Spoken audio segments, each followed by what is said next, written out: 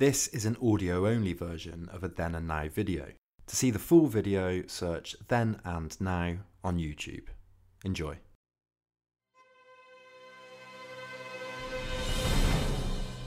René Girard, born in 1923 and died in 2015, was a French thinker whose thought spanned across the disciplines.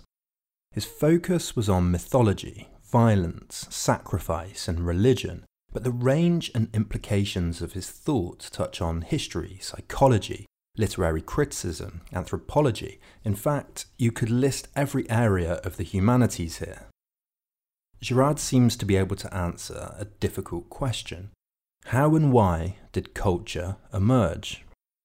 Scholar Harold Weidner calls it a fundamental anthropology and tells us that Girard's thoughts can help us make sense of humanity's immense progress during the short time of its existence. In other words, the question is this: why did the first myths and stories emerge, culture, and how do they underpin humanity's direction ever since?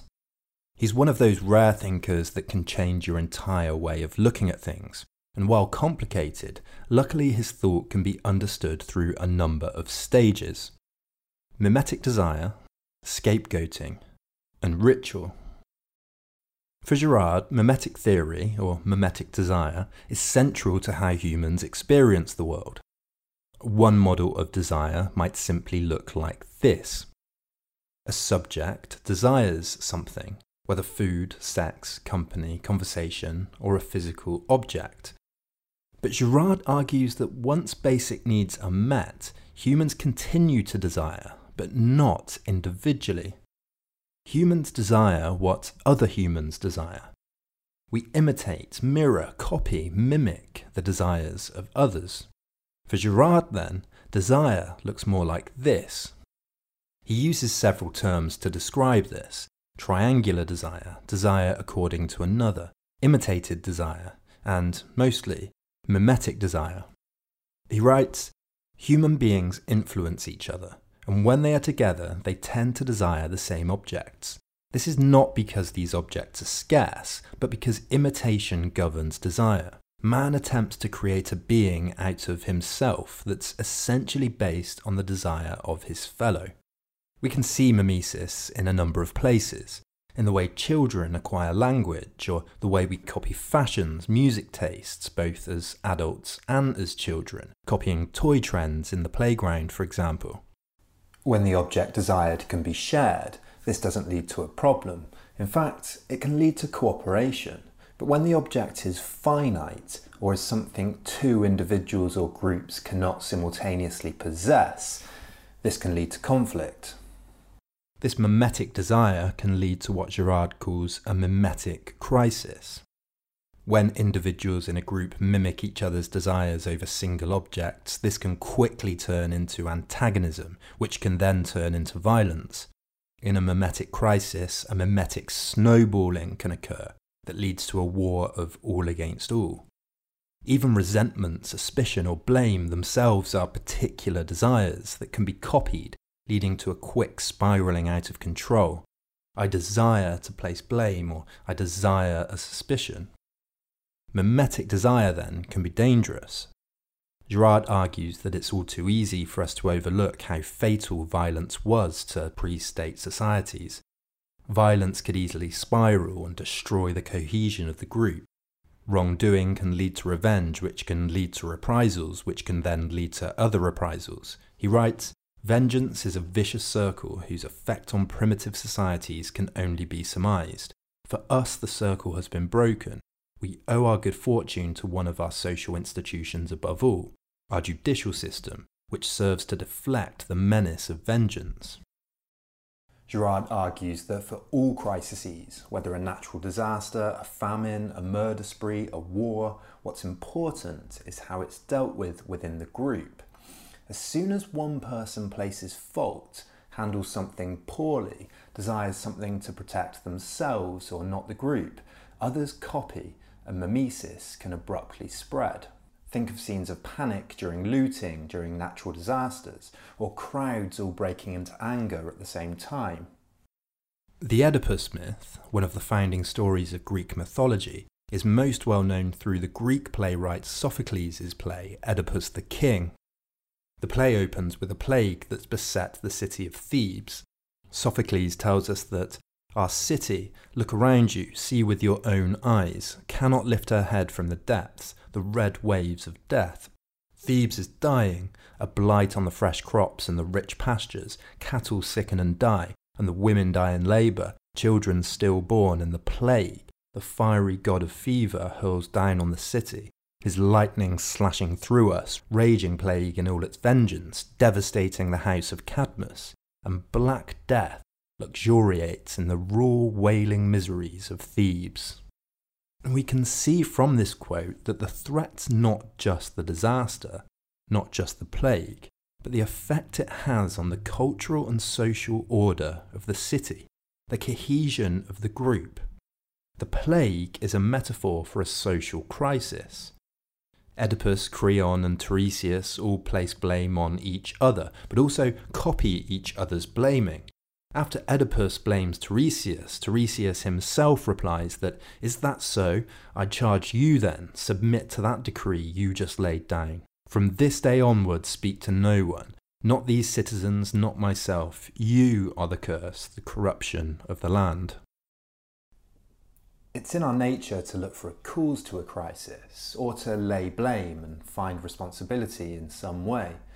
The important question is always, why was there chaos? This why needs to also resolve the mimetic crisis, to restore order to the group. Girard argues that the group will find a scapegoat. The scapegoat becomes a placeholder for responsibility. They bear the burden of blame and are either banished, imprisoned, or killed. Once the scapegoat is identified and exiled or killed, Girard argues, we have the foundation for a story about what happened, a reminder to the group, the beginnings of human culture. By the end of the Oedipus myth, the main characters have united against Oedipus for committing patricide, regicide, and incest, and he's then banished from the city. Girard shows this logic in many stories, and we can see a more contemporary example in William Golding's novel Lord of the Flies. Ralph is the leader of the group. Jack, his rival, calls another boy Fatty. Ralph tries to mimic but outdo Jack. "He's not Fatty," cried Ralph. "His real name's Piggy. Piggy, Piggy, oh Piggy." A storm of laughter arose, and even the tiniest child joined in. For a moment, the boys were a closed circuit of sympathy with Piggy. Later, though, they bumped Piggy, who was burnt and yelled and danced. Immediately, Ralph and the crowd of boys were united and relieved by a storm of laughter. Piggy, once more, was the centre of social derision, so that everyone felt cheerful and normal. Girard argues that many novelists subconsciously draw on our mimetic nature. His first book, Deceit, Desire and the Novel, looks at Cervantes, Flaubert, Proust and Dostoevsky to see how their works are full of examples of mimesis. He looks at stories about collective violence against Jews, the other, the sick, lepers, witches, bogeymen of all kinds, and argues that they all follow this similar pattern. The third stage of Girard's theory involves the retelling of the event, the logic behind why the event has to become mythical, sacred, or religious. He argues that this formula is necessary. Mimetic desire leads to scapegoating, which leads to storytelling, which leads to myth and religion. In other words, gods grow out of scapegoats. The story of the scapegoat becomes a founding myth, the glue that holds the community together. The scapegoat figure becomes both terrible, the source of evil, and sacred, because their death or exile saves the community. So what's important here is not necessarily the event itself, but the cultural retelling of the event. Wolfgang Pahlava writes that for the mimetic theory, this represents a clear instance of the controlled repetition of the founding murder. In the biblical stories, for example, Christ became a scapegoat, was put to death, but later the lessons that surround him become a model for the community. Oedipus must be banished. He becomes a scapegoat, but he must also be remembered for it to be effective. Sacrificial rituals, too, are a way of retelling and redirecting the founding violence. Sacrifice and the rituals that surround it are a controlled repetition of violence directed towards one particular victim that's, importantly, on the fringes of the group.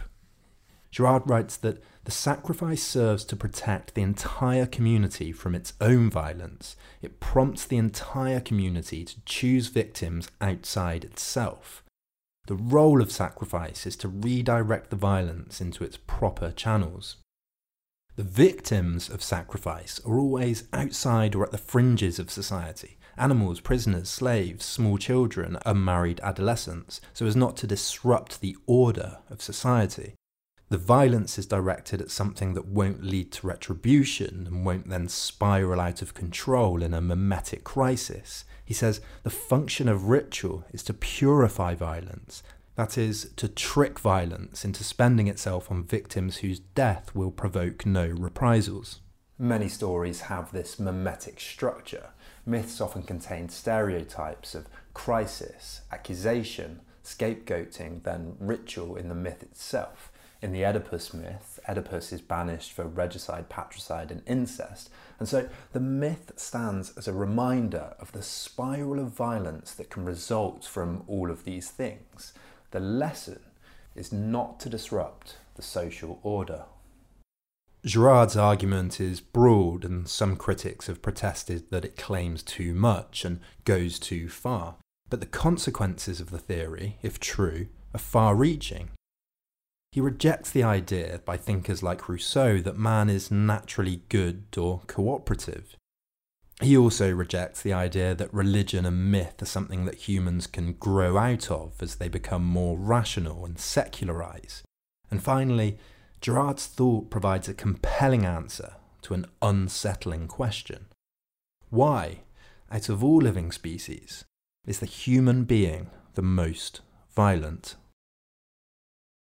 If you like these videos, I need your help, and here's my request. If you think you get the same value from 4 of these videos as you do from just 1 cup of coffee, then please consider pledging just $1 per video. That's $3 to $4 per month to keep this channel going. You can even limit your pledge to $1 a month, and if you pledge $5, I'll add your name to the credits. To those that already support Then and Now, thank you so much. This channel just wouldn't exist without you. You can also hit like, share, follow me on Twitter and Facebook, etc. All of these things really contribute to helping Then and Now grow. Thanks for watching, and see you next week.